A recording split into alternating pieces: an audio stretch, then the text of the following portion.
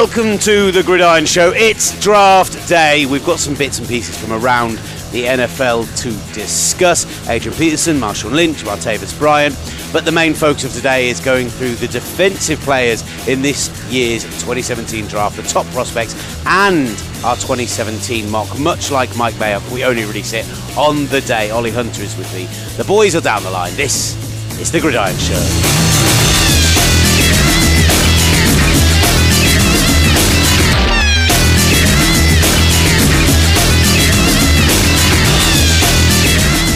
Hello, welcome to the Gridiron Show in association with Touchdown Trips, getting you in the game. We're expecting a full announcement of our tour by the start of next week.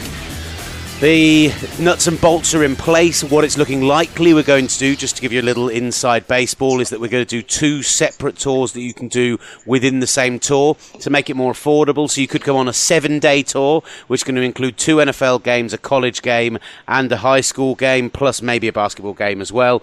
And then we're going to do a 10-day tour, which takes in an extra NFL game and an extra couple of little excursions as well. So that should all be announced very soon. Touchdowntrips.com to register your interest. We're just getting the final details nailed down. I just don't want to make any promises until it's all in place. But at least one of the games is absolutely like potential championship weekend level type game. Coming up on the show, Simon Clancy and Matt Sherry are going to join us as per the usual to discuss the top defensive prospects in this draft, and we're going to do our 2017 mock draft. And the word mock very much deserves to be used in relation to this mock draft. That giggling loveliness, I don't know what else to call it. Loveliness. Ollie Hunter. Morning, Ollie. Morning. You've woken me up, but I'm fine with that. It's not like you need a nap on draft day morning or anything. No, not like I need to charge my batteries fully before watching it with you, maybe. Not at my place, though. That's what I was confused by. I thought you were inviting me round to your place earlier when you first woke up. I would, but I don't have Sky or the means to watch it. I feel like you just don't want me in your home. I don't know why. You don't live with anyone else. I don't know how I can embarrass you, but no, maybe it's just my stink. I would happily have you in my home. Just stink and all. But I just don't have the wherewithal to watch the draft. I just can't do it. I'll allow it. I will allow it on this occasion. So, Ollie, just before we get into, there's a few bits of news we want to discuss before we get into. One thing is, go and check out, on the last show, Simon Clancy talked about his Joe Mixon piece he'd done for The Independent. Yeah, God, it's good. It was in yesterday's newspaper, and it is now online as of today, so go and check that out. It's about the relationship between the NFL and domestic violence, and obviously not specifically domestic violence in that case, but violence against women, etc. And it's a fascinating piece, really well written, as you would expect, from Gridiron's own Simon Clancy. Ollie, just how are you feeling on draft day? How are you feeling right in this moment? It's like the calm before the storm, really, isn't it? You're sort of waiting for it all to get going, but worried who you're going to pick and where they're going to pick, and then you've got to factor in all of the potential trading up and trading down and trying to work that out in your head. It's really exciting. It's like a new baby is going to be born, but you're just waiting for it to be born. You know what I mean? Do you know what happened to me today that was slightly unexpected? You went to the gym. No, I did go to the gym, which is always slightly unexpected. I have returned from the gym. But that's unexpected as well. Not in hospital, not in an ambulance or anything, though. Thanks, mate. I woke up this morning with an unexpected emotion, which was anger. And I forgot anger. I angry at Chip Kelly, angry at Colin Kaepernick, just generally angry because how can you be angry at the Kaepernick? When we did our mock He's drafts, standing up for his rights, man. Yeah, no, I'm not angry at that. I'm all for that, and you know that. So why are you being angry at Colin? What, have you turned into a Trump supporter? No, what's going on? I'm angry because when we did our mock draft, I tried to give everyone their own teams, and I was picking for the 49ers, and I'm just realising with this new move to a 4-3 base system how desperately we could do with an edge rusher. And it took me back to December the 24th. It took me back to 21-20 against the Rams with 30-odd seconds left and the decision to go for 2.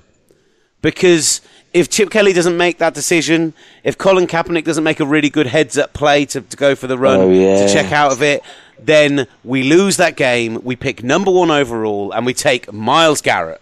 And so I feel better about the world. You guys should have gashed for Garrett. Gashed for Garrett is exactly what we should have done. Oh, I felt a little bit sick when you said that. I'm really sorry. I needed the alliteration. Couldn't think of anything quicker. Is there any way that they could trade up? No, I don't think they will do. I think that, the Browns look like they're trying to get somebody to trade up by talking about this. We might take a quarterback talk, but I wouldn't be that surprised. We could have done a bold predictions podcast and all of that, but I kind of wouldn't be that surprised if a quarterback doesn't go in the top 10. I think like around 5, 6, the Titans apparently have got some people interested in trading down, trading up into their spots, and maybe that's where the first quarterback goes. But I'd be stunned if somebody in those first 3 does actually pull the trigger that early in what is a really strong defensive draft. Well, get this. We spoke to Lee Steinberg on the NFL show, the Nat Coombs show. Friend of the Gridiron Show, Lee Steinberg. Exactly, Lee Steinberg, the Gridiron Lentus on the Nat Coombs show, Lee Steinberg. And Lee, who is the agent for Patrick Mahomes, said that he expects Mahomes to go definitely in the top half, maybe in the top 10. Nuts. Absolutely nuts. Which is insane. And by the way, I'll tell you this off air because I don't want to condone gambling, but I'll tell you this off air. Tell me, what do you mean you don't want to condone gambling? This isn't real radio.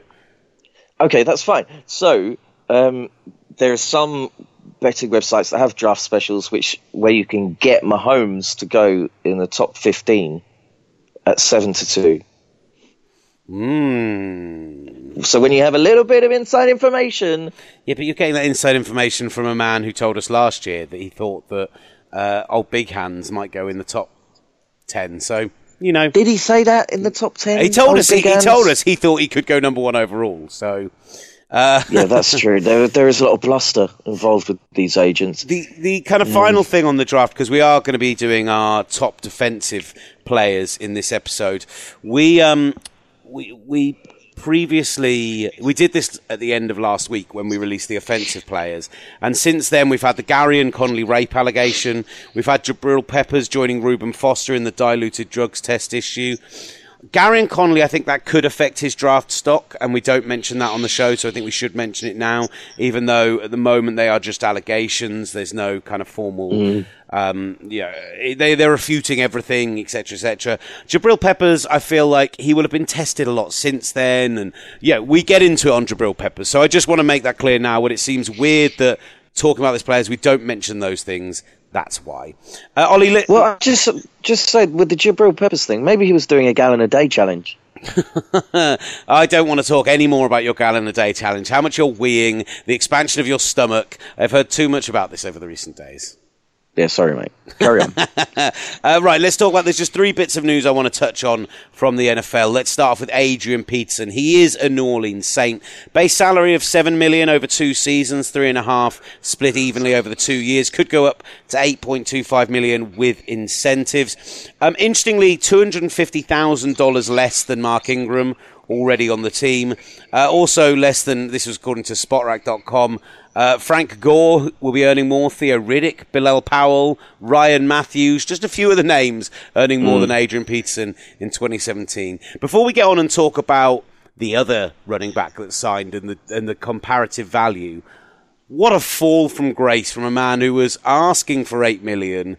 What a kind of reality check for him, and was expecting to go to a contender. And I think that the Saints, they've got a really good run-blocking line. Football Outsiders actually ranked them as the number 1 last year, even though I think there'll be some Cowboys fans who will do a spit take at that thought. But, I think that makes their offense really exciting. It takes some of the pressure off Drew Brees, but it then says to me, right, you've got 2 picks in the first round. You need to take 2 defensive players, and you need them to have the impact the Steelers had last year if you're truly to be a contender. Yeah, 100%, because... their defense was absolutely shocking. It's been shocking for about 3 or 4 years.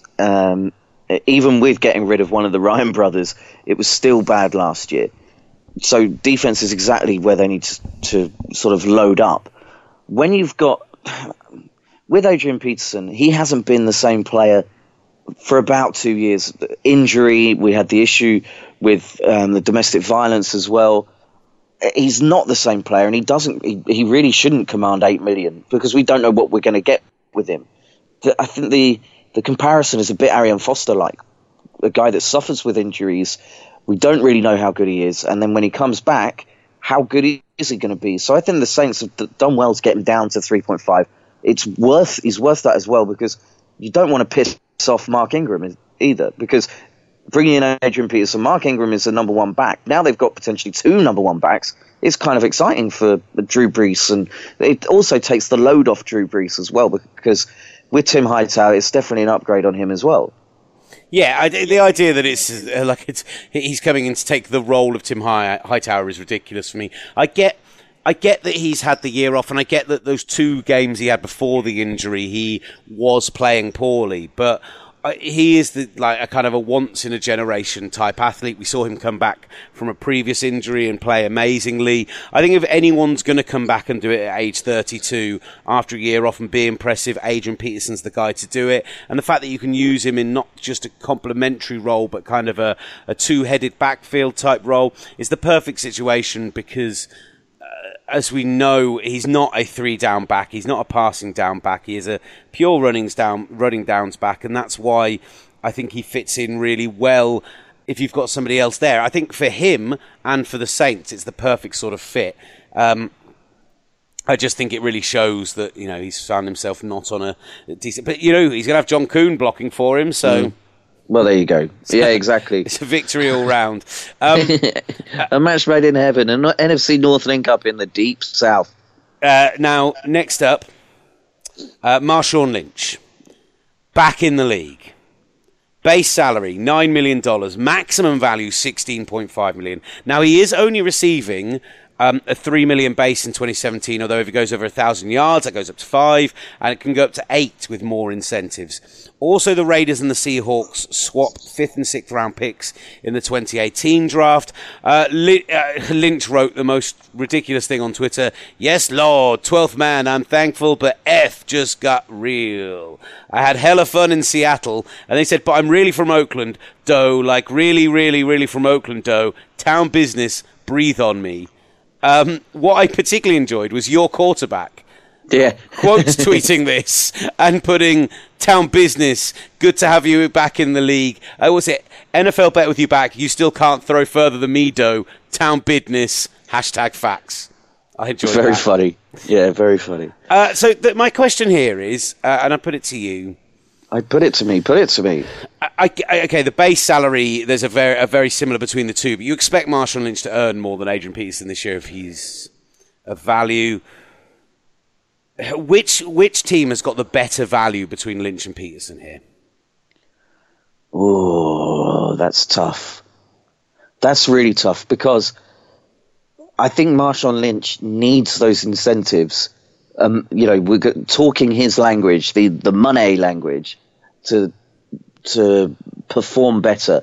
It was quite clear that in his final year as a Seahawk, his performances had dropped massively, and he just wasn't. His heart wasn't in it. He was disillusioned with the NFL. He needed that time off. Who's got the better value? See, this is the interesting thing. Both been out of the league for a year. Yeah. Both of them weren't performing up to their highest level before they left. I think the issue is, who do I expect to perform better? I'd argue Lynch, because A, he's got those other guys in the backfield as well, the Richardson and Washington, who I think are both guys that he can. First of all, they can learn behind him, but also they're complementary to what he does. He's a kind of traditional power back. They are much more of your kind of modern day catch the ball, gadget play. Like, they can do all sorts of different things. They can line out wide in the formation.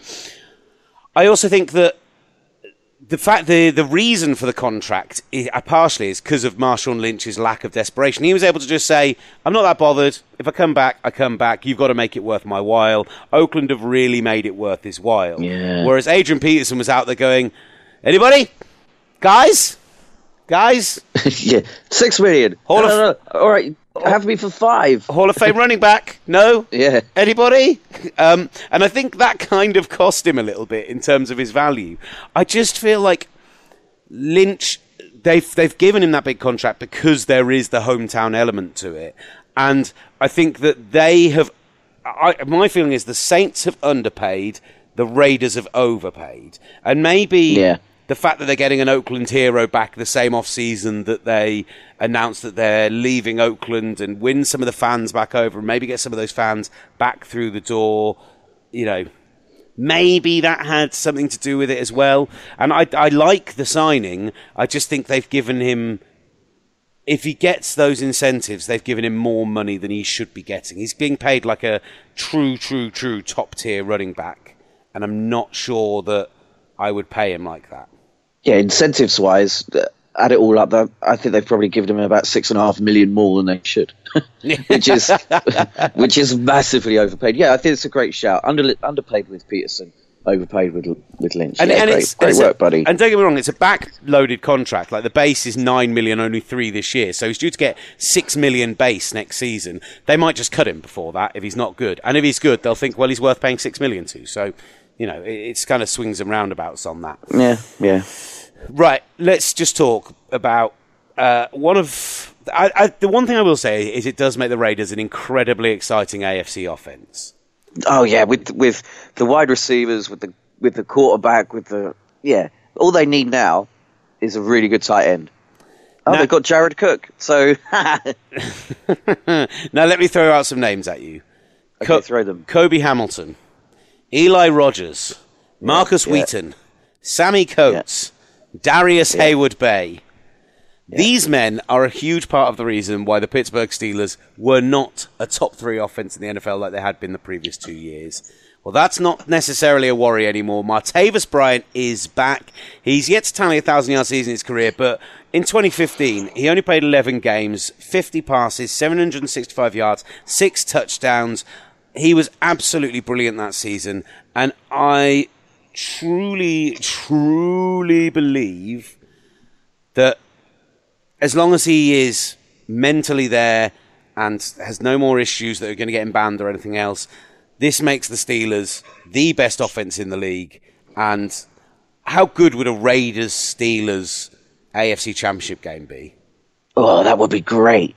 Because one, it would mean that the Patriots are stuffed up along the way. But we're so bitter.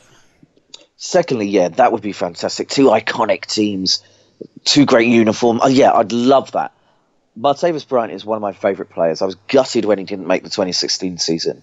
Hopefully it's not another Josh Gordon-esque kind of fall from grace.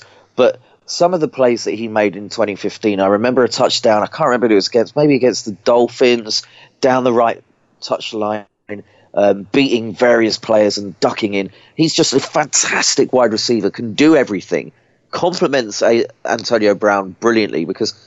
Antonio Brown is a better receiver with Bryant on the field because you can't double team both of them. And so let's not forget Ladarius Green, the flashes he showed last year. I know there's still health issues there, but the flashes were enough that you think maybe. We've ended up talking for 15 minutes. I wanted to ask you who the best offense in the AFC is, but I think we've kind of said that we think it's the Steelers, and we really should crack on because there's another hour plus of material for the defensive players and for the mock draft. So, Ollie, before Sadly, we get I think the Patriots are up there for the best offense. Oh yeah, absolutely, I completely agree. But Matt Sherry's not here, so we don't have to play the ding. Ding. Ollie, any final thoughts? No. See you later, buddy. Brilliant. Go back to sleep or get ready for work or whatever, and I will literally see you later. For the 2017 draft, follow us on Twitter, @Gridiron, follow us on Twitter, @WillGav, @Ollie Hunter. We'll be tweeting our thoughts. I've also offered our services to TalkSport tonight. Normally they take them, but I haven't heard anything back, so we might also be on TalkSport. I don't know yet. Otherwise, thank you for listening. Here is Matt Sherry and Simon Clancy.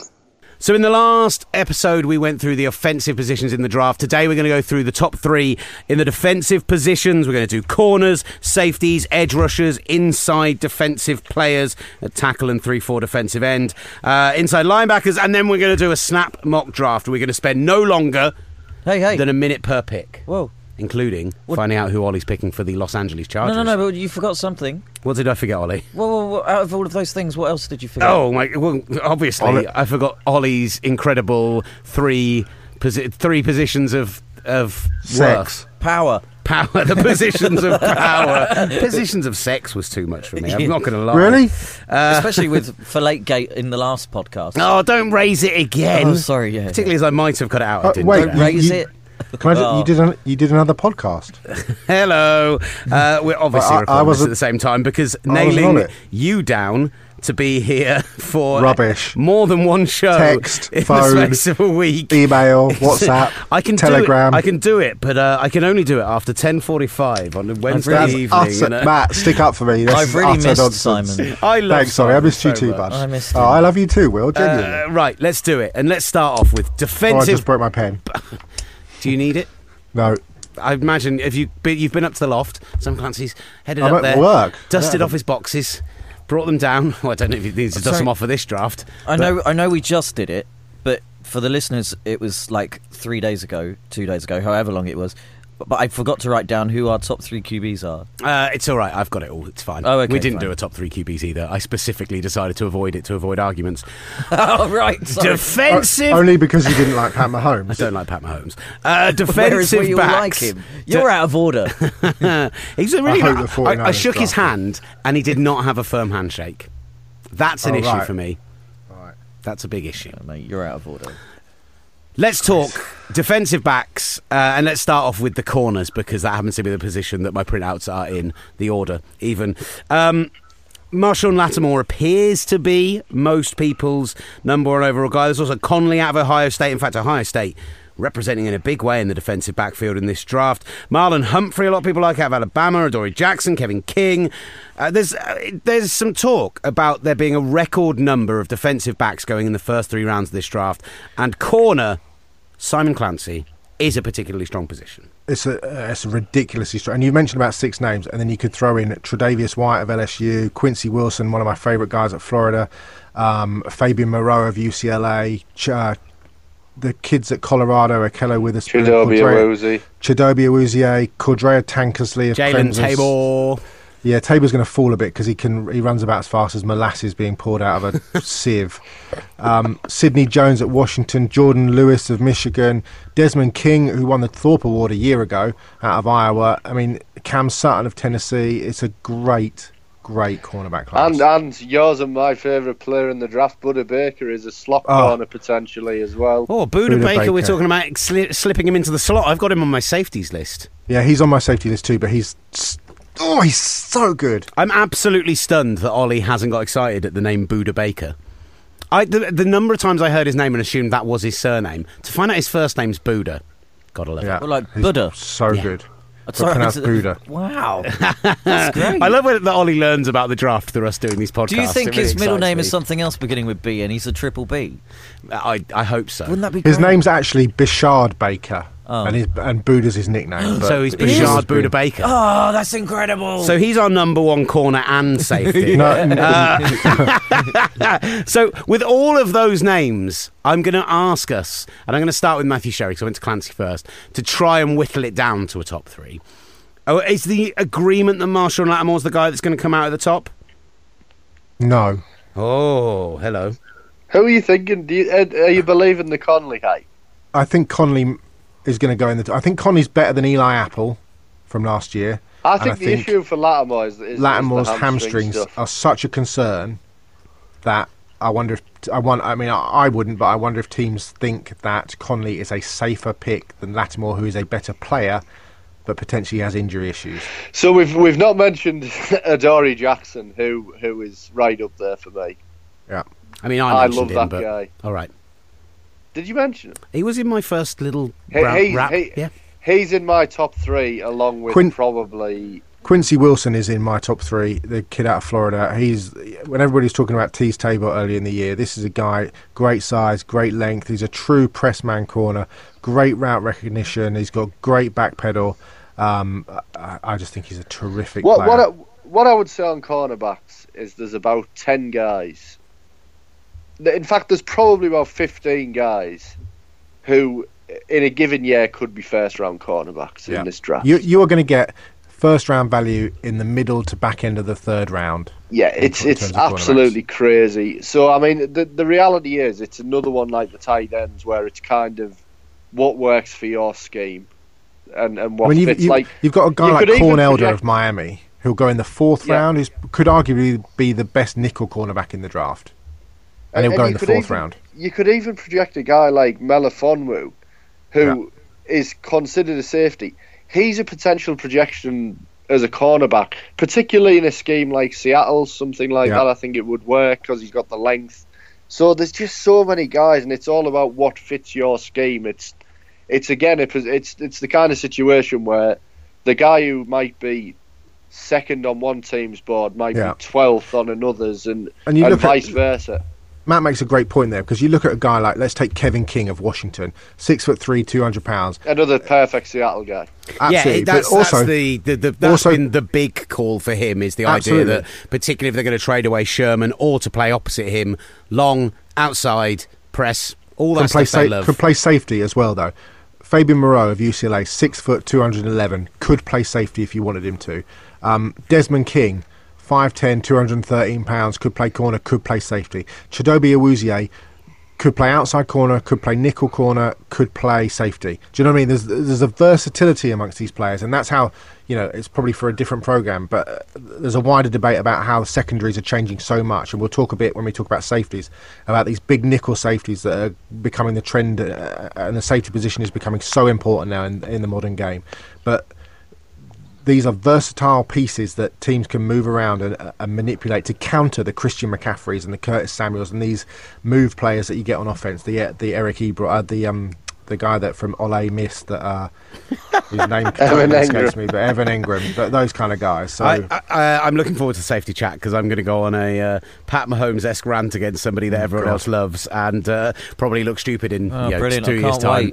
I feel sorry for it's going to be Jabril Peppers. I was going to say I feel sorry for Jabril Peppers. He's just not that good. I'm sorry. But again, we'll talk about it in a minute. Every tackle and sack in the backfield was schemed. Why is he not that good? Not one of them was because of a move that he made. Why is he not that good, though? I just said it. Right. But he's playing out of position. Right, finish on the corners and then we'll get onto it. Well, I'm done on the corners because because you refuse to pick a top three, and there's so many of them that we like. What we're saying is pick a corner in the first 2 rounds and you're probably going to get it right. I would go Lattimore, Quincy Wilson, and probably Gary and Conley. Oh, it's high for Wilson. Oh, it's not. I'd have Adoree in my top 3. Well, I'm going to let you have a top 4, and you can have both of them. Let's move on to the safeties and not talk about Jabril Peppers and talk about the top 2, Malik Hooker and Jamal Adams. There is some thought that we might see the first safety picked in the top 5 in 11 years, something like that? You might say the first and the second in 11 years, because both guys could go in the top 5. Hooker might be the best player in the draft. I love Hooker. I mean, he is the closest thing I've seen to Ed Reed since Ed Reed came out. His vision, his range, his instincts, his ball playing ability. He might have the best hands in the entire draft, and he's a safety. He is a phenomenal football player. I mean, this is a guy. So he's a 1-year starter, essentially. In the 2 years leading up to this, in actual proper practice, not just, fannying about, but proper practice, Ohio State coaches recorded him as having 41 interceptions in 2 seasons. 41. I mean, that's a phenomenal number. And if you said that they'd had 12 interceptions in 2 seasons, I'd be surprised. To have 41 is incredible. He is a single high free safety. And the comparisons, I don't believe, are unfounded to Ed Reed. He's just range, ball skills, vision from the centre of the field is as good as anybody I can remember since the Sean Taylor, Ed Reed days. Then those have been the 2 comparisons, Sean Taylor, Ed Reed. They are pretty lofty comparisons. You consider safety, it's kind of what you were saying a moment ago about discussing the development of the position, but I think I was doing some research on this recently. It's only 7 safeties taken in the top 10 picks this millennium. The position is changing. The position is changing so much. 2017. it's well worth a discussion about it further along, later after the draft or whatever, because and safety is going to get paid over the next few years as well, because they're becoming so important. And you know what the other interesting thing is seeing the number of teams that are playing nickel packages, dime packages, and that's an extra safety coming in, not just going four corners lobbing them on the field.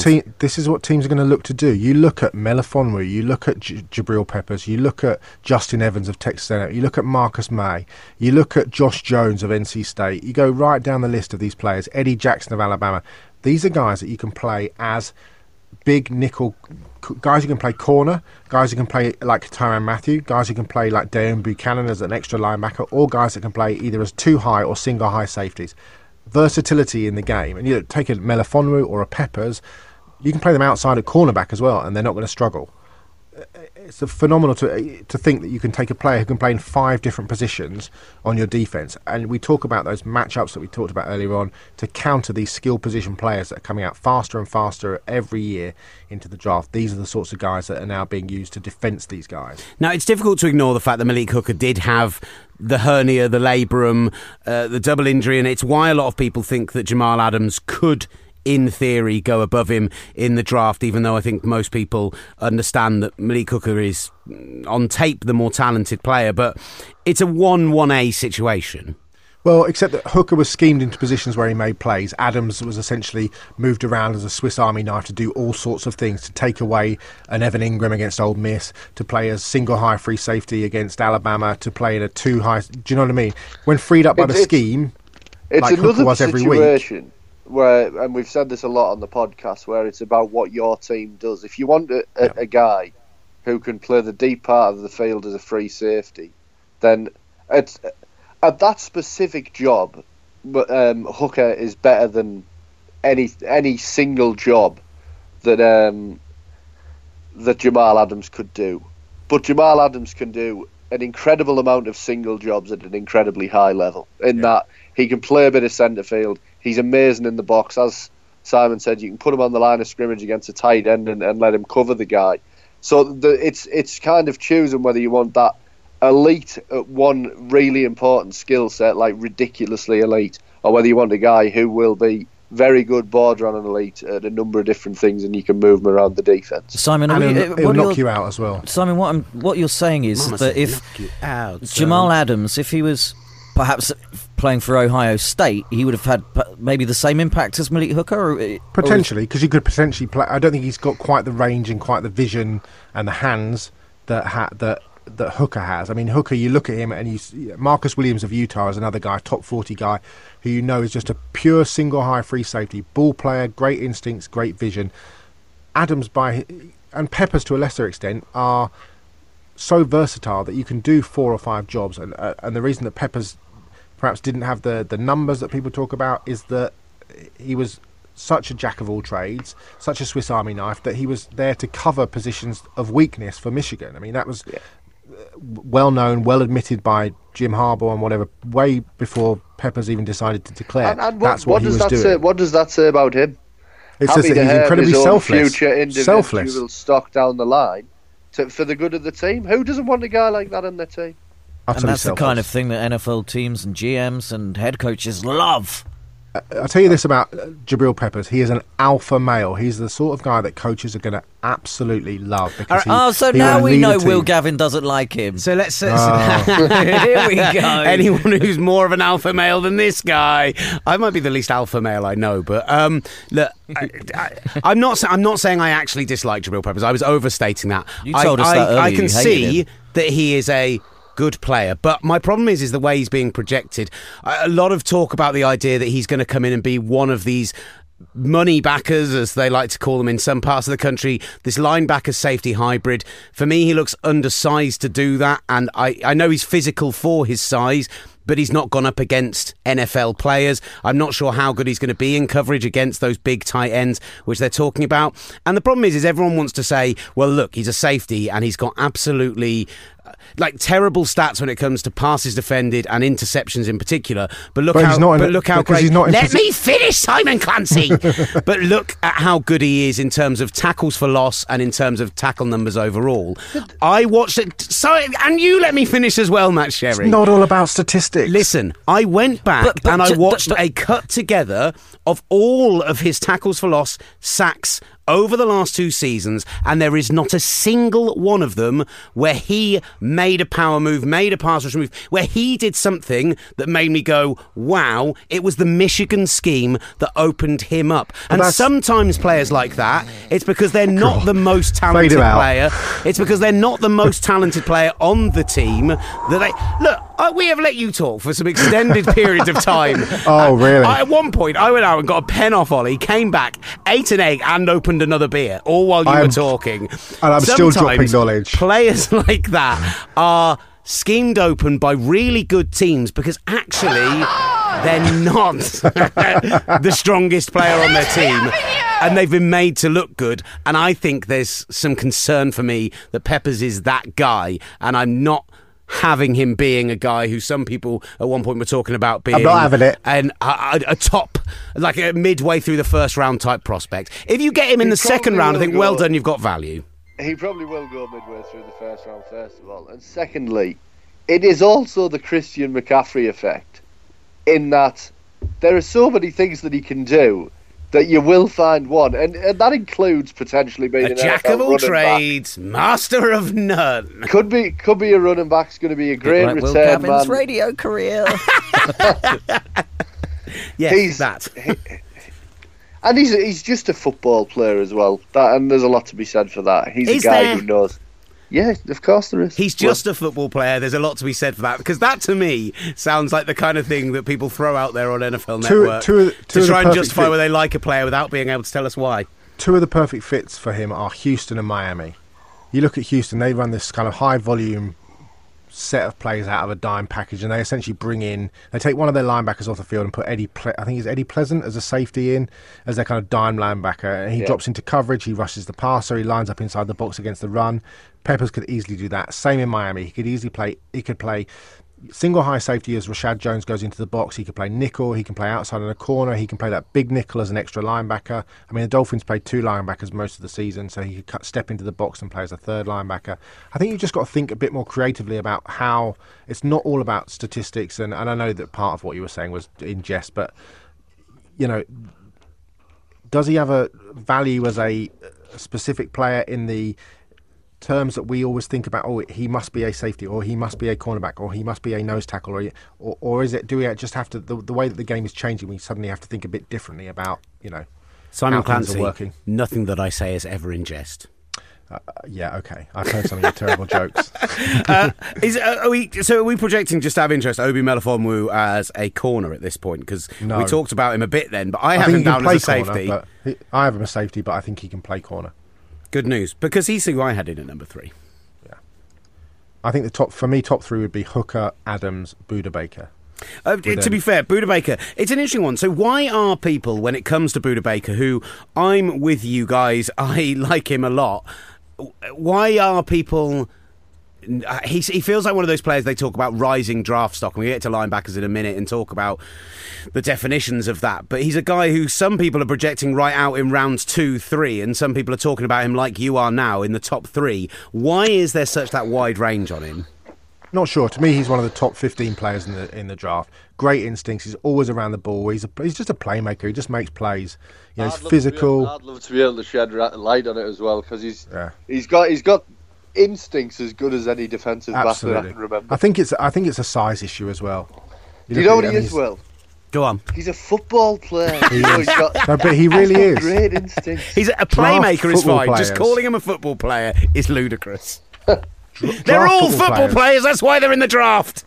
I would exactly the same top 3 as Simon, but that's because me and him have both had conversations about how much we love Buda Baker, and I feel like we just encourage each other along every time we talk. It's about true. There's a lot of love being felt down the line today. Honourable mentions for Melifonwu. I love Marcus Williams, the kid out of Utah. Justin Evans is a good player. Marcus May's a good player at Florida.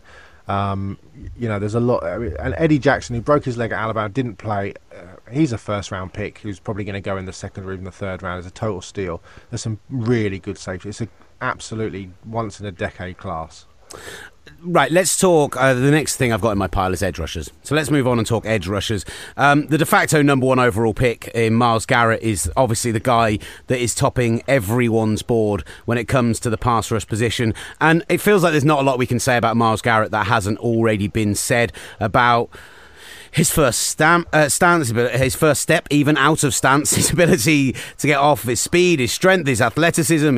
He's a football player after all. There is some concern about his work rate after his first year. I kind of feel like, and this is my feeling on why I think the Browns have to take him as well, all of his behaviour in the build-up to the draft, how well he's interviewed, how good he does look on tape, I feel like he's the kind of player who can go into the Browns and be a proper franchise player who they can whack on banners, who they can, when it comes to them playing out here in Twickenham, he's the one who'll be all over the coverage on the front cover of the programmes and everything else, because he's got the personality to match the ability. And as far as I can see, this is the easiest number one pick a team should make for both need and skill in the last 4 or 5 years. Since Luck, really. Yeah, he's great. And the Browns need to start. I've said this for about 3 months on this podcast when we discussed the Browns. They need to start collecting blue chip players. And if you throw Myles Garrett on the edge and you've got Danny Shelton, the guy who was over in the UK last week, who had a really nice second season last year, and the arrow's pointing up for him. Jamie Collins behind, they've still got Joe Hayden. You're starting to see then that they've got players on each level of the defence. They need edge rushers. I think they might have been 30th in the NFL in sacks last year, and sacks aren't everything, but that was very much a representative number.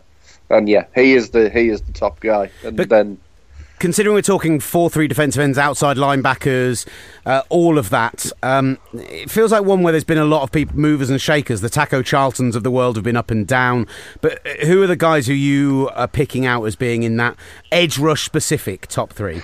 Yeah, well, it's interesting because a lot of people say Solomon Thomas, but I see him as an Aaron Donald type who would kick inside. Well, this is it. Yeah, this is too. why I think if he goes to the 49ers with the moving to 4-3 this year, that's the perfect, that's the ideal situation for him. Go inside, play that three technique, be brilliant. He reminds me of JJ Watt in college. The thing with him is, as well, what I always look for an interior guy, his 10-yard split was one of the best in the class. It was his get-off is ridiculous. And that's what Donald was as well, and that's what Donald is. And for me, he's an inside guy. I absolutely love Derek Barnett from Tennessee. And I can see the arguments that you look at him and think he isn't necessarily... You look at him and you're just like... He's not the... from the athleticism standpoint and strength standpoint, you don't look at him and think freak like you do with Myles Garrett. He is, though, the kind of player that just suddenly has 12, 13 sacks a season, and I think we'll do that consistently. He's one of them players who just knows how to get to the quarterback to me when I watch him, and it's no surprise he broke the sack records he did. I think he might have broke Reggie White's sack record in Tennessee. Yeah. Is that right? Yeah, it is, yeah. Yeah, he did, didn't he? And means of getting there, and can't really explain what it is that makes he that understands the case. Pass rush in terms of his hips, the way that he can bend and dip and run the arc. He understands how you do that. I don't think he's the quickest player. Obviously, he was sort of had flu or whatever at the combine, but he's as a good edge defender and a natural pass rusher with a lot of upside. I do like him. I mean, for me, the guy that nobody talks about, essentially because he's been injured since midway through the season and hasn't really done anything in the draft season, is Joe Mathis at Washington, who is an absolutely phenomenal defensive end. I urge listeners to watch the game against Stanford. It's the single best performance I've graded by a draft prospect in this year's draft. He absolutely dominates that Stanford offensive line, and there are plays in there that you just think, wow, that's a top 5 pick play. He came out early as a junior. He's had some injury issues, but he's terrific. I love him. I think he's a great player, and somebody's going to end up picking him in the 3rd or 4th round and just get an absolute star. It is the most ludicrous piece of bluff and blunder over the past 4 weeks. the idea that at this stage of his career, TJ Watt is a better player than JJ Watt? No, because he's stiff and lacks explosion. I said the most ludicrous idea. Oh no, it is the most. There we go. Sorry, yeah. It's fine. It was is, about but it was a poorly worded question. Watt, Terrible broadcaster. JJ Watt in college was not JJ Watt. No. It's easy to be revisionist, I think. I think what the point the people are getting at is JJ Watt, the prospect, wasn't necessarily anything like JJ Watt. Because again, we're projecting. Yeah, exactly. But this is, again, it's another good class event. Charles Harris of Missouri's going under the radar. He'll be a top 18, 20 pick. He's a quick edge rusher. He's probably could be a 3-4 outside linebacker. He's a really good player. Tack McKinley of UCLA, tall, Energizer Bunny type. His effort is ridiculous. He needs work on his hands, but he's another really good player.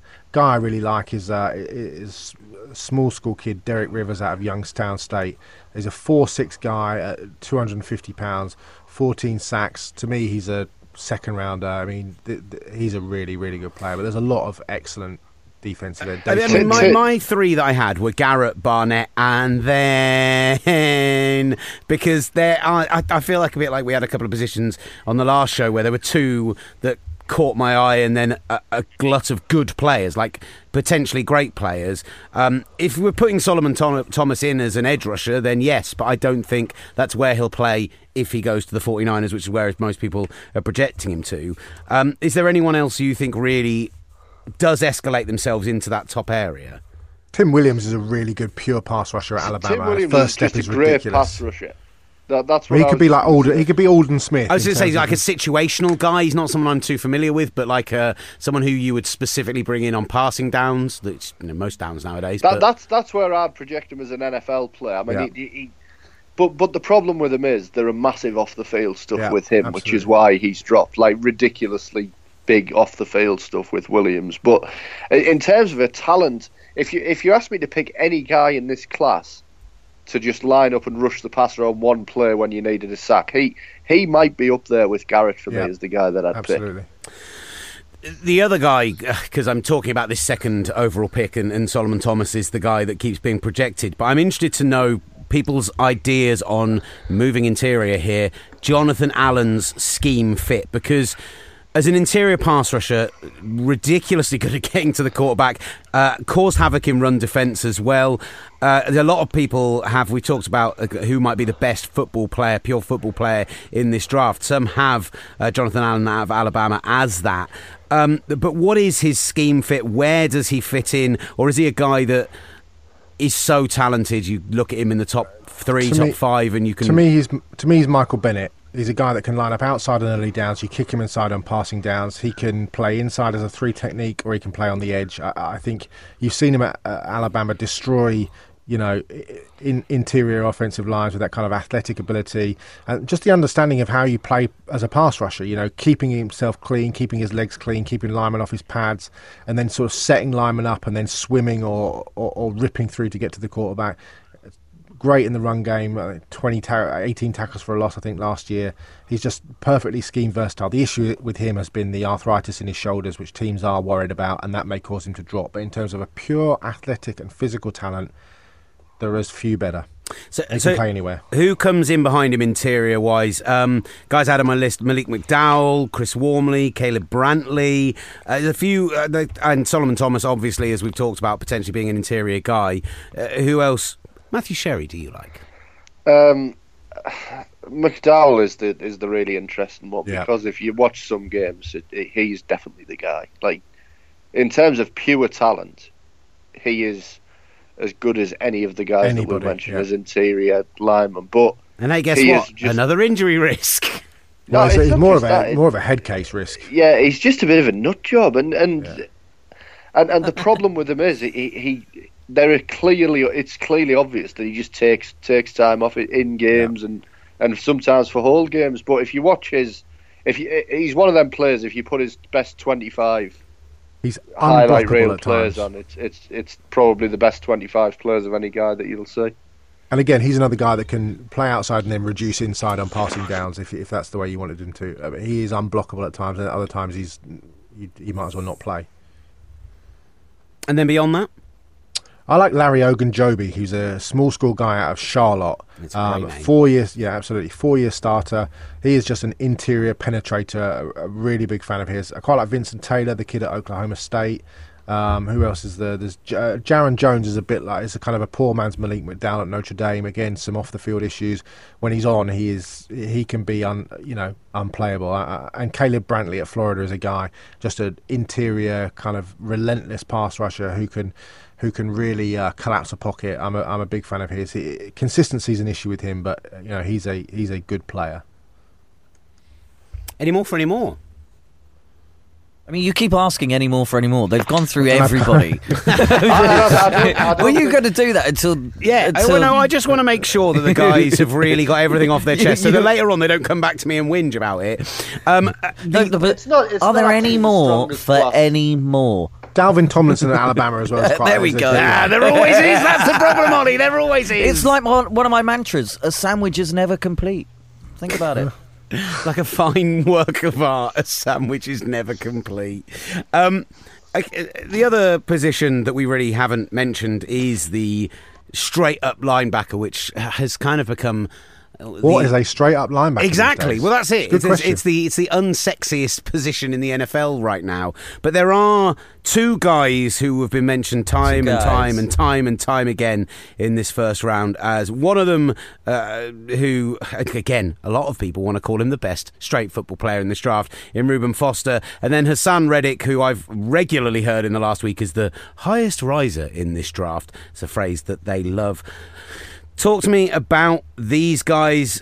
Jared Davis is another one out of Florida, and just how high can you be taking an interior linebacker? Because Reuben Foster, comparisons that are coming out there, when you talk about players like Luke Kuechly, that's very exciting to me, but also pretty lofty.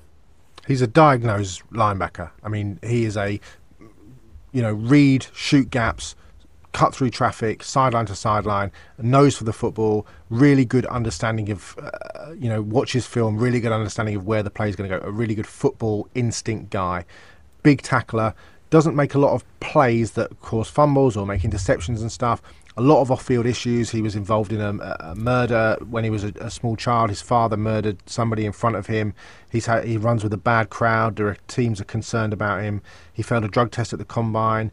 There was a rumour today that he has concussion issues. He has not had a good post-draft. And there was obviously the issue at the combine where he had a sort of an argument with one of the medical staff at the Indianapolis hospital. He's just a really, really good player. And Reddick is a guy that was a defensive end at Temple. He could stay as a defensive end, but I actually think he's probably best suited as a linebacker. Now, does he play inside or does he play outside? Because I think he can do both. He could end up being pretty much like a sort of Swiss Army knife, a bit like the guy a bit like Jamie Collins, really. Exceptional athletic ability, and can play as an off-the-ball defender wherever you want him to, really. Savvy, quick, agile, and then you can put him up as a defensive end in obvious pass rushing situations if that's what you wanted to do. He's a former cornerback.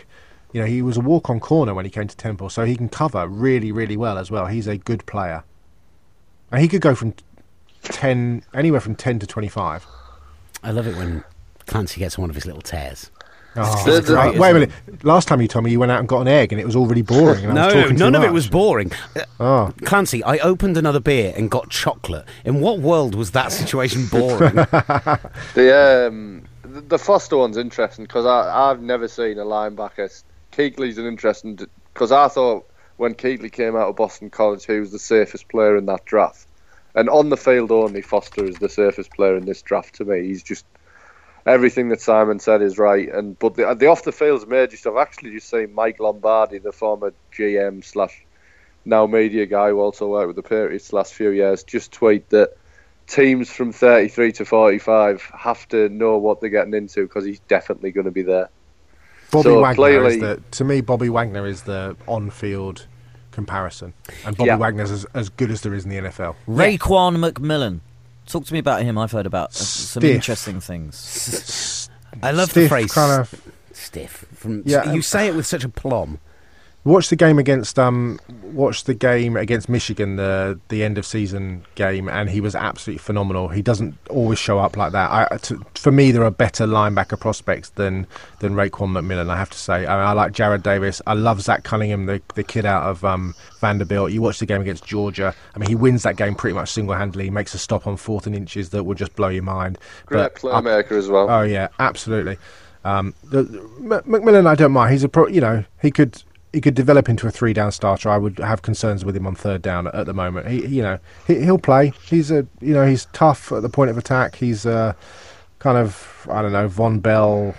I don't know, Darren Lee type. I think he's about 238, that kind of thing. So he's a decent player. And one more, Tyus Bowser. Just because I like the name Bowser.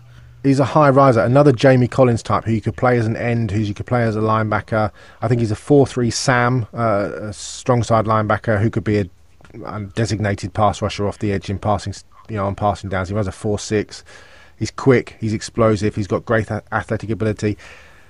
Doesn't show up as much as you'd like. I mean, I watched Stephen Taylor, the inside linebacker, quite a lot for Houston, and he doesn't show up an awful lot for me, but I know that teams like him. I mean, a lot of teams are talking about potentially 25 through 45, which to me is high, but he's not a guy I'm overly keen on, but whatever floats your boat. Okay, thanks for that. So now's the moment. I have a very clear top 3 for this position. Oh, go. Give it to me. Brilliant, like that. Foster, Reddick, who I love everything. Chronicles of. Right.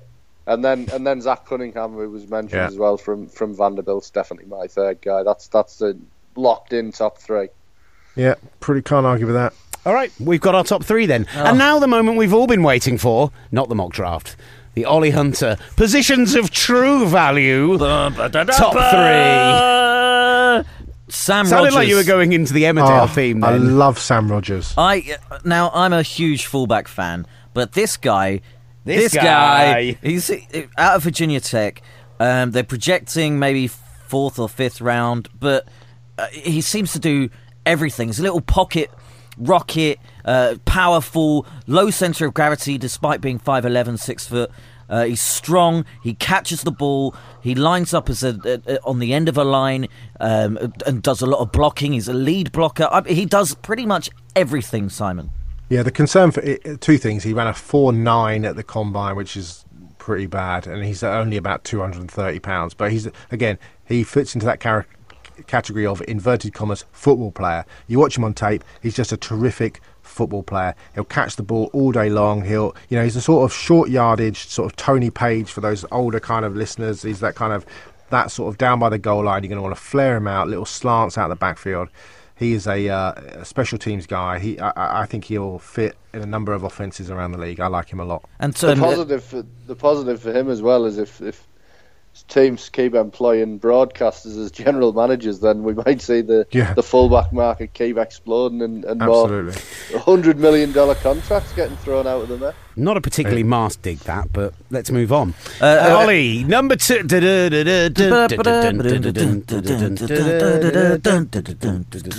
Austin Rico.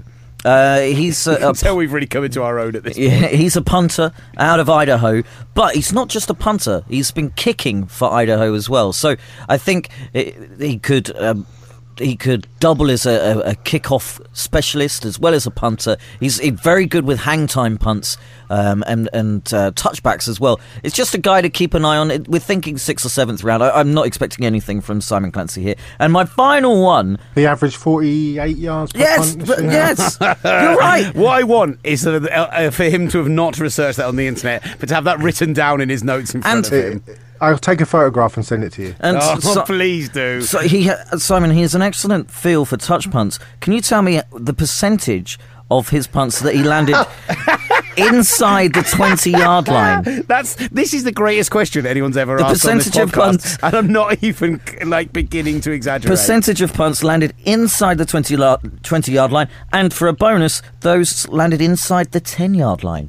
Unfortunately, I can't tell you that. Well, incredibly, I have better things to do with my life than watch punters landing balls inside the 20-yard line. Unbelievably, there are people that don't. He had 49.1% inside the 20-yard line and 28.1% inside the 10-yard line.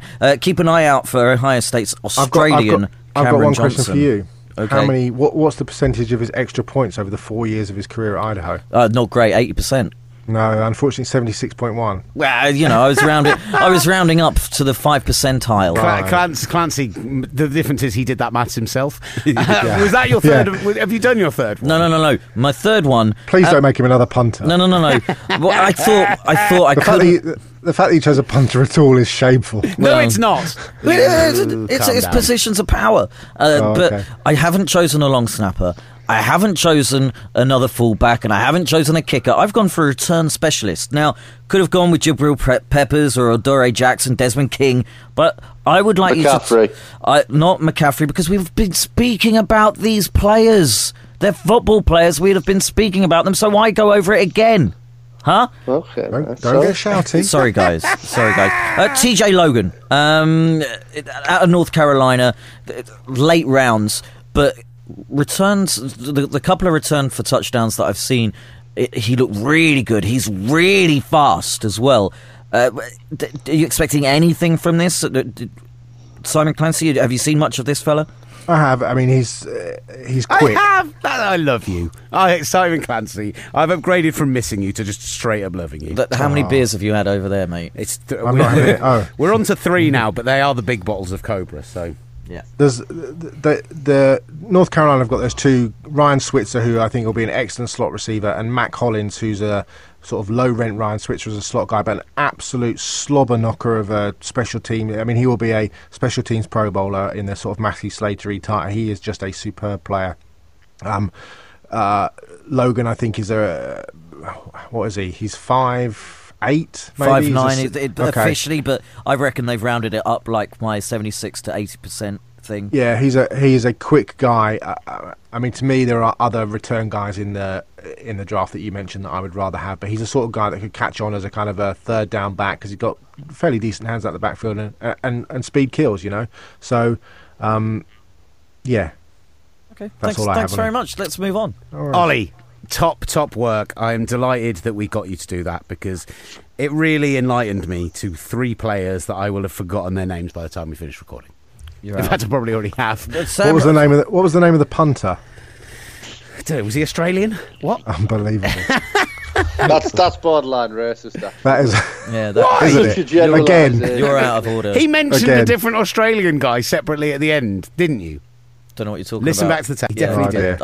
I did. Yeah. Yeah, exactly. Thank you. Screw you all. But that's not the name of the punter. Does that mean it's mock draft Screw time? you all. Oh, okay. It's mock draft time, guy. Is there some kind of separate piece of audio or excitement we can do for that? No?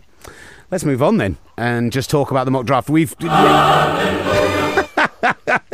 That is exactly how Simon Clancy is feeling right now. Yeah, exactly. So we're going to burn through the first round. We are not going to take too much time over this, but we are going to be... It's just an idea to get some idea on needs and some idea on scheme fits. Even done all the exciting little bits of audio I did in the past for this. That's how half-assed it is. I'm sorry, guys. Yeah, let's get on with it. Scandal. With the number 1 overall pick in the 2012 draft, Simon Clancy as Sashi Brown, or whoever it is who actually makes the pick, is the Cleveland Browns, and they will be taking... Myles Garrett. Let's move on. At number 2 overall, it's Will Gavin selecting for the San Francisco 49ers. And whilst I weighed up between our 2 top defensive linemen we discussed for the sake of the injury reasons and scheme fit, I have taken Solomon Thomas for the 49ers. Anyone object to that? Agree? Disagree? You're more than welcome to. No. I think anybody could go there, frankly. Someone answer the phone. That's definitely Simon Clancy. No, Matt Sherry. And I think he's literally disappeared. Ollie Hunter, the Chicago Bears at number 3, and you're not allowed to take the punter that you've just named. Okay. You have to take a real player for the Chicago Bears. They will take return specialist TJ. No, Chicago Bears. I've written down here they have needs all across the beard, but I'm going board. It has to be.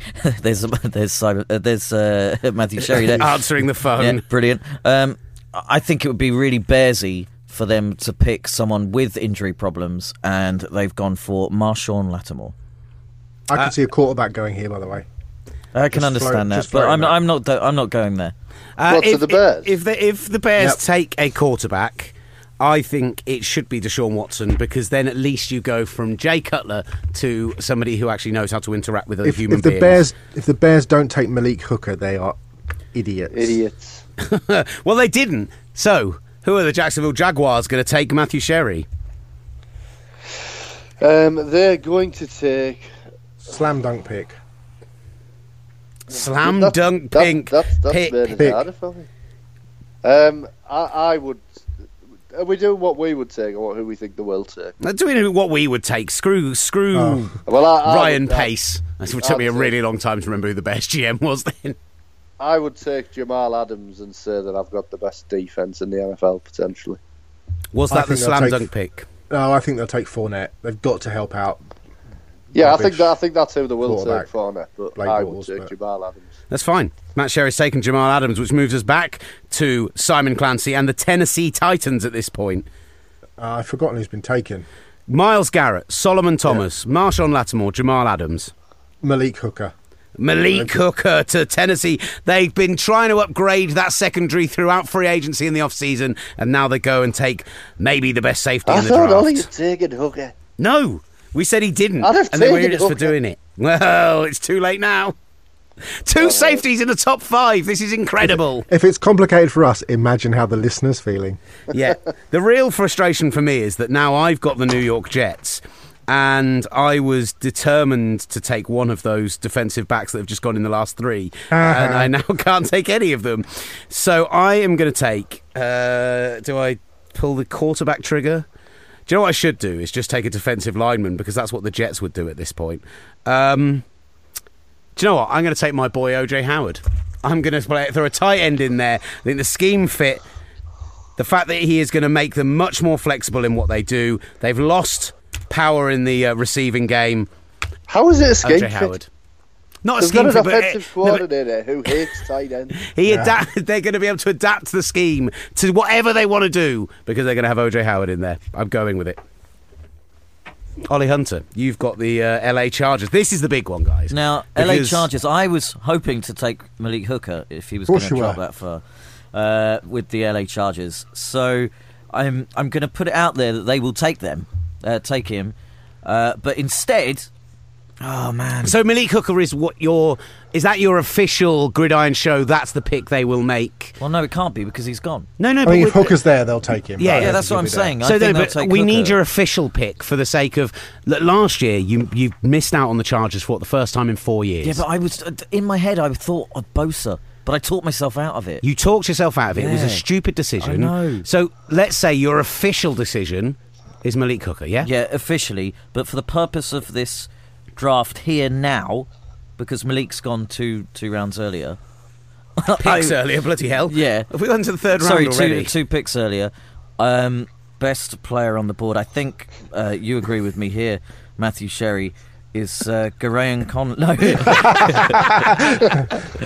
is Jonathan Allen. Oh, that's going to make no sense to anyone, because there was a little off-pod conversation, let's just put it that way, which means that we've come round screwed the pooch to the Carolina Panthers. And this would be the point. If I was picking for the Panthers, I would have also taken OJ Howard to line up opposite my man Greg Olsen. But Matt Sherry, is it finally running back time at pick 8? No, it's OJ Howard time. No, I've already taken OJ Howard with the Jets. Oh, have you? Yeah, you got to keep up, man. Was that when the phone was ringing? It might have been when the phone was ringing. Yeah, it was. When the pizza guy was on the phone. I think it's been Dad trying to phone me. Leia's talking to him now, trying to resolve the issue. Brilliant. A window into your life that no one needed. Whoa. I liked it, though. I liked it. No one needed it, but I liked it. That's what shows you've got hinterland, Matthew. So the pick is going to be... Hold on, my daughter's FaceTiming again. This is a farce. Hi. Give me 5 minutes. Is Fournette on yet? No running backs are off the board. Leonard Fournette. Ooh. Any thought of taking Christian McCaffrey there over Fournette? Oh, no, it's what I would do, isn't it? Yeah, I'm going for Fournette. This power is the back worst game. thing I've ever been a part of. This is why originally we were going to pre-pick it and then do it with some thoughts and processes afterwards. Leonard Fournette to help out in that ageing backfield with Jonathan Stewart hitting 30 this season, which means Simon is now picking for the Cincinnati Bengals. Reuben Foster. Reuben Foster, because they love themselves a reclamation project, and he's the best fit in that position at this time. I am therefore picking for the Buffalo Bills. And guess what happened with the Buffalo Bills this off-season? They lost themselves their number one corner. And guess what there are still a lot of on our board? Cornerbacks. So I am going to go with... But wasn't the reason they lost it because they don't massively value it, so why would they take 10? All right, Sherry. Just asking the questions. It's a valid question. It really Hurry up, is. I've got to FaceTime my daughter. I am going to go with Marlon Humphrey out of Alabama. I've done it. Carry on. Well, who's picking one? Ollie is picking for the... I forgot I was in charge of this. Ollie is picking for the New Orleans Saints. Oh, this is difficult. The Saints have got a lot of issues. I think they would like to take a running back, but I'm toying with Christian McCaffrey. But no, they will take Derek Barnett. Yeah, great pick, Ollie. That's Anything is possible. Like Garnett. See what I did there? Matt Sherry is picking for the Cleveland Browns with pick number 2. Just to remind ourselves, with their second pick, with the first pick, they took Myles Garrett. Are they going to turn their attention to the offensive side of the ball? And they're going to pick Pat Mahomes. Oh, he's done it! He's pulled the quarterback trigger, and it's like he slapped me in the face while he did it. Pat Mahomes is the first quarterback off the board. Wow! And you know what that means for you, Simon Clancy? Yeah, I'm picking Jabril Peppers just to really annoy you. You're the Arizona Cardinals. Yeah. Yeah, because they need a safety. Good one, mate. Well, they just lost Tony Jefferson. They did, mate. But come on. Every wide receiver is still on the board. Larry Fitzgerald I'm going Mike Williams. Yeah, there we go. That is the right pick. Well done. And I really wanted to take a wide receiver with the Eagles at 14, and so I'm going to go on a run of wide receivers and take Corey Davis. Nice. Ollie Hunter, the Indianapolis Colts. Yeah, the Colts need help at running back. I'm toying with Dalvin Cook, but I think defensively they'd like to get better, so I'm going to go with Zach Cunningham. Can I get any comments from the... McCaffrey has to go there. Do you think? Yeah. Just Okay. my own personal opinion. Well, no, it's not happened. It's the game of opinions. It is indeed. Matt Sherry, you've got the Baltimore Ravens. And they're going to pick Hassan Reddick. Hassan Reddick. It's a position of need, considering that they had the retirement of Zach Orr in the off-season and didn't change their defensive scheme. Simon Clancy, the Washington Football Club. Dalvin Cook. Dalvin Cook. They'll feel that's great value at 17. And we really are rushing through this to get you off and get on FaceTime. Yeah, absolutely. I thought we were going to really pick these apart. With the Tennessee Titans, I am going to go for... I'm kind of tempted to take... Garyon Conley hasn't gone yet, has he? No. Yeah, he has. Yes. Has he? No, he hasn't. No, he hasn't. No, he hasn't. I'm going to take Garyon Conley. There was some temptation. He went in the edit. There was some temptation to go with a wide receiver there, but I'm going to take the best corner, I believe, left on the board for Tennessee, and it's Garyon Conley, which means Ollie has the Tampa Bay Buccaneers, and still a pretty big name running back on the board. Yeah. Maybe not the one that fits their scheme. But... Exactly. I think Dalvin Cook would have done. Given that Doug Martin's going to miss the first 3 games, he's been injured, he's 28, but they re-signed Jaquez Rodgers, so I don't, That's definitely the answer. That's definitely why. That's the funniest thing you've ever said on the podcast, Ollie. So, I think they need help in the backfield, and a guy that will help both cornerback and safety is Obi Melifonwu. Interesting. You guys aren't even commenting anymore. I'm not enjoying it. They're so upset. Come on. Matt Sherry, the Denver Broncos. I personally think they'll take David Njoku, but that's just me. Matt Sherry, the Denver Broncos. I am going to go with the emotive pick of Christian McCaffrey, who plays in the same place as his father. He's loved in that area of the country, so I'm going to go for McCaffrey. And he goes all the way down at 20. Lovely pick. You mentioned David Njoku. He's going to go to the Lions at 21 because they're not getting a huge amount of quality out of that position, despite having picked there quite high in recent times. That means Simon Clancy, with every offensive lineman left on the board, the Miami Dolphins are going to take Jabril Peppers. Excellent. That was good. I thoroughly enjoyed that. You've got the New York Giants, Ollie Hunter. No, Ollie Hunter. You've picked Jabril Peppers now. It's happened. Oh, have I? Jabril Peppers. No, the New York Giants. Oh, right. Jabril Peppers went to the Dolphins. Christ sake. I'm kidding. What is this? I think the New York Giants want an offensive tackle. However, I think they'll go for a defensive guy in they've got to replace that stiff at left tackle. That's why. With who? That's why they've gone for Garrett Boles. There you go. Garrett Bowles. Boles. Did we project him to move inside, or did we say he could play tackle? No, he's a tackle. Okay, good, nice. Matt Sherry, you've been tasked with picking for the Oakland Raiders and their ridiculous schedule. Malik McDowell, because they're going to fall in love with his talent and they desperately need a player in that position who's good. Beautiful. I think it's a great pick. Simon, you have the Houston Texans, and I didn't even need to get to it. The second quarterback is off the board, and he has gone to the Houston Texans. That means I am picking for the Seattle Seahawks, where I really wanted to pick Malik McDowell. That's annoying. This is the point in the draft I'm going to now be struggling. Do you know what? I'm not even going to say they're struggling. I'm just going to take Kevin King. He's the fit. He's their guy. They're not picking him until pick 90.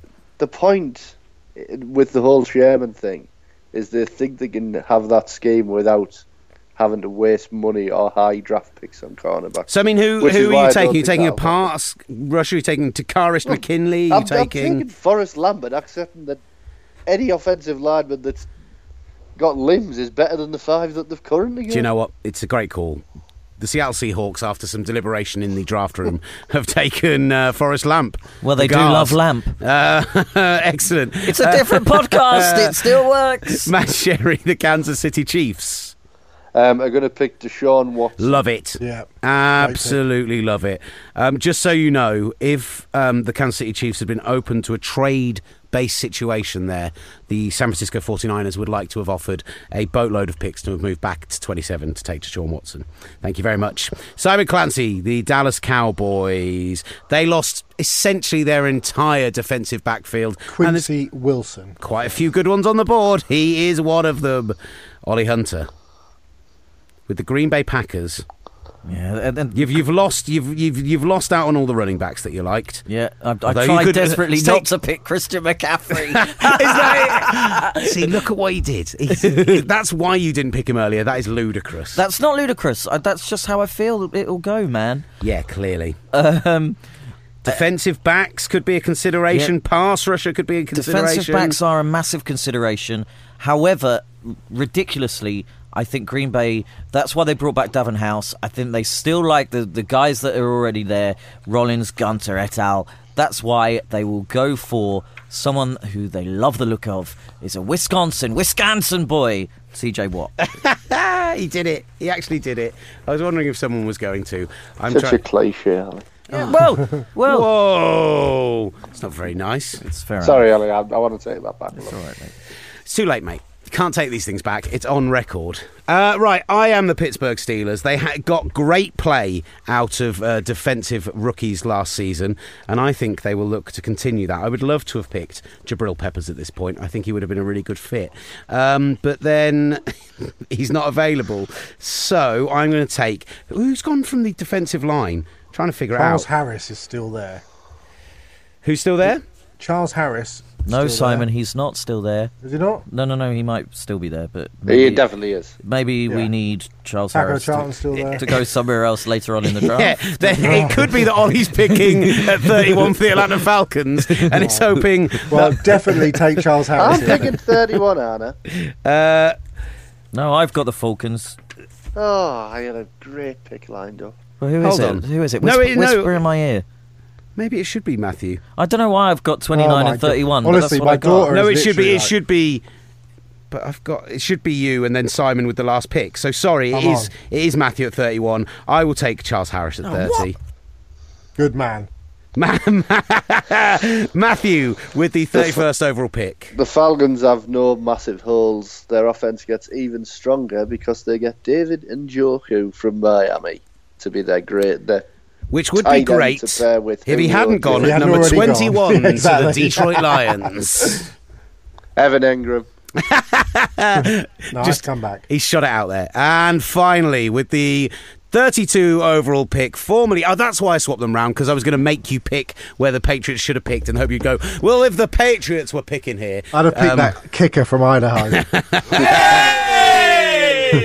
But Simon Clancy, the New Orleans Saints, with their second pick of the round, take... Malcolm Buda Butler. Baker. Yeah! Get Buddha in the first round.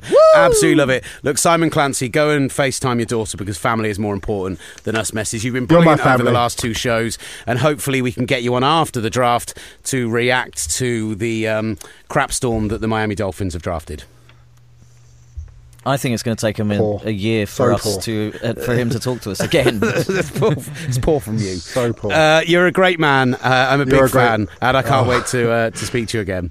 All right, pal. I'll see you soon. Thanks, gents. Ciao. Thanks, guys. Good work. Matt Sherry, you as well. I'm a big fan of yours. You can also sign off at this point so you can go and talk to your dad. And we next time we speak to you, you are going to be in the city of brotherly love.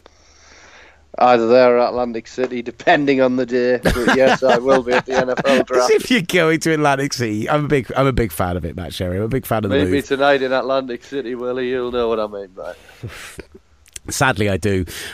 Look, have a great one out in Philly. If you run the Rocky Steps, please film it for our Instagram, You're aware UK that Gridiron the on Rocky Instagram. Steps are the NFL draft stage. Yeah, and Myles Garrett, when he gets picked number one overall, better go backstage and run up those steps. Yeah, I don't think he's at the draft, is he? Is he not? I don't think so. Ludicrous. So enjoy your time in Philadelphia. Get loads of great audio for us, and we will catch up with you after the first round to get a bit of reaction. Thanks, mate. Good man. They might Ciao. have blew up the chicken man in Philly last night, mightn't they? Just to throw another Springsteen song on.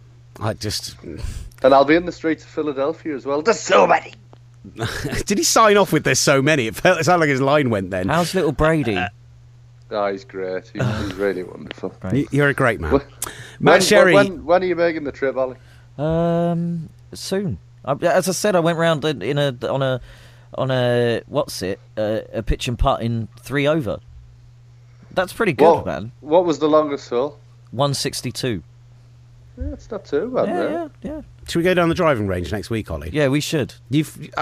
Ollie had a play with my clubs the other day, and established that because he learnt off his dad's clubs, who was like 6'4", Yeah, Dad's 6'4". then he actually likes overly sized golf clubs because mine really shouldn't work. But there Were we you go. any good, Will? Are you any good? Oh no! I literally haven't played golf in 2 years, and when I did first get the clubs, I played it for like 3 months, and then I moved to London, and I started to edge towards a point of being okay, and then I moved to somewhere where there's no golf courses. This is boring for people who are listening. Matt Sherry, I love you a lot, and we'll speak soon. See you soon, bud. Cheers, guys. Bye. Ta-ra. So, one last time, the first round of the Gridiron mock draft is Myles Garrett, number 1 to the Cleveland Browns, Solomon Thomas to the 49ers, Marshawn Lattimore goes to Seriously, the you're Bears, reading through all of Jamal these. Adams to the Jaguars, Malik Hooker, OJ Howard, Jonathan Allen to the LA Chargers. I'm not reading it all. Do you know what? Thank goodness, We'll I really post need it on to the go to the website. loo, man. We'll post it on the website. You go to the loo, and look, guys. People will understand because they've listened to the beginning of the podcast why I need to go to the loo because I explained it at the beginning of the podcast, but you don't know why. So I've pulled back the curtain then. This is insanely confusing. Bugger. Thank you so much for listening and enjoying it. I hope it didn't get too much of a mess there when we tried to rush through the quick fire mock draft. We really appreciate all the love we've been getting on Twitter at Gridiron. We will be there on draft night. We will be tweeting live. Myself, I don't know what Ollie's plans are, but I certainly will be. Matt Sherry will be in the building. Top stuff. Matt Sherry will be in the building and will be getting involved. It's going to be brilliant. We really look forward to it. Get in touch with us and let us know your predictions. We'd love to hear from you. And just thank you for making us do this twice a week, because we love it. This has been The Gridiron Show. Got a bit emotional at the end there. That was weird.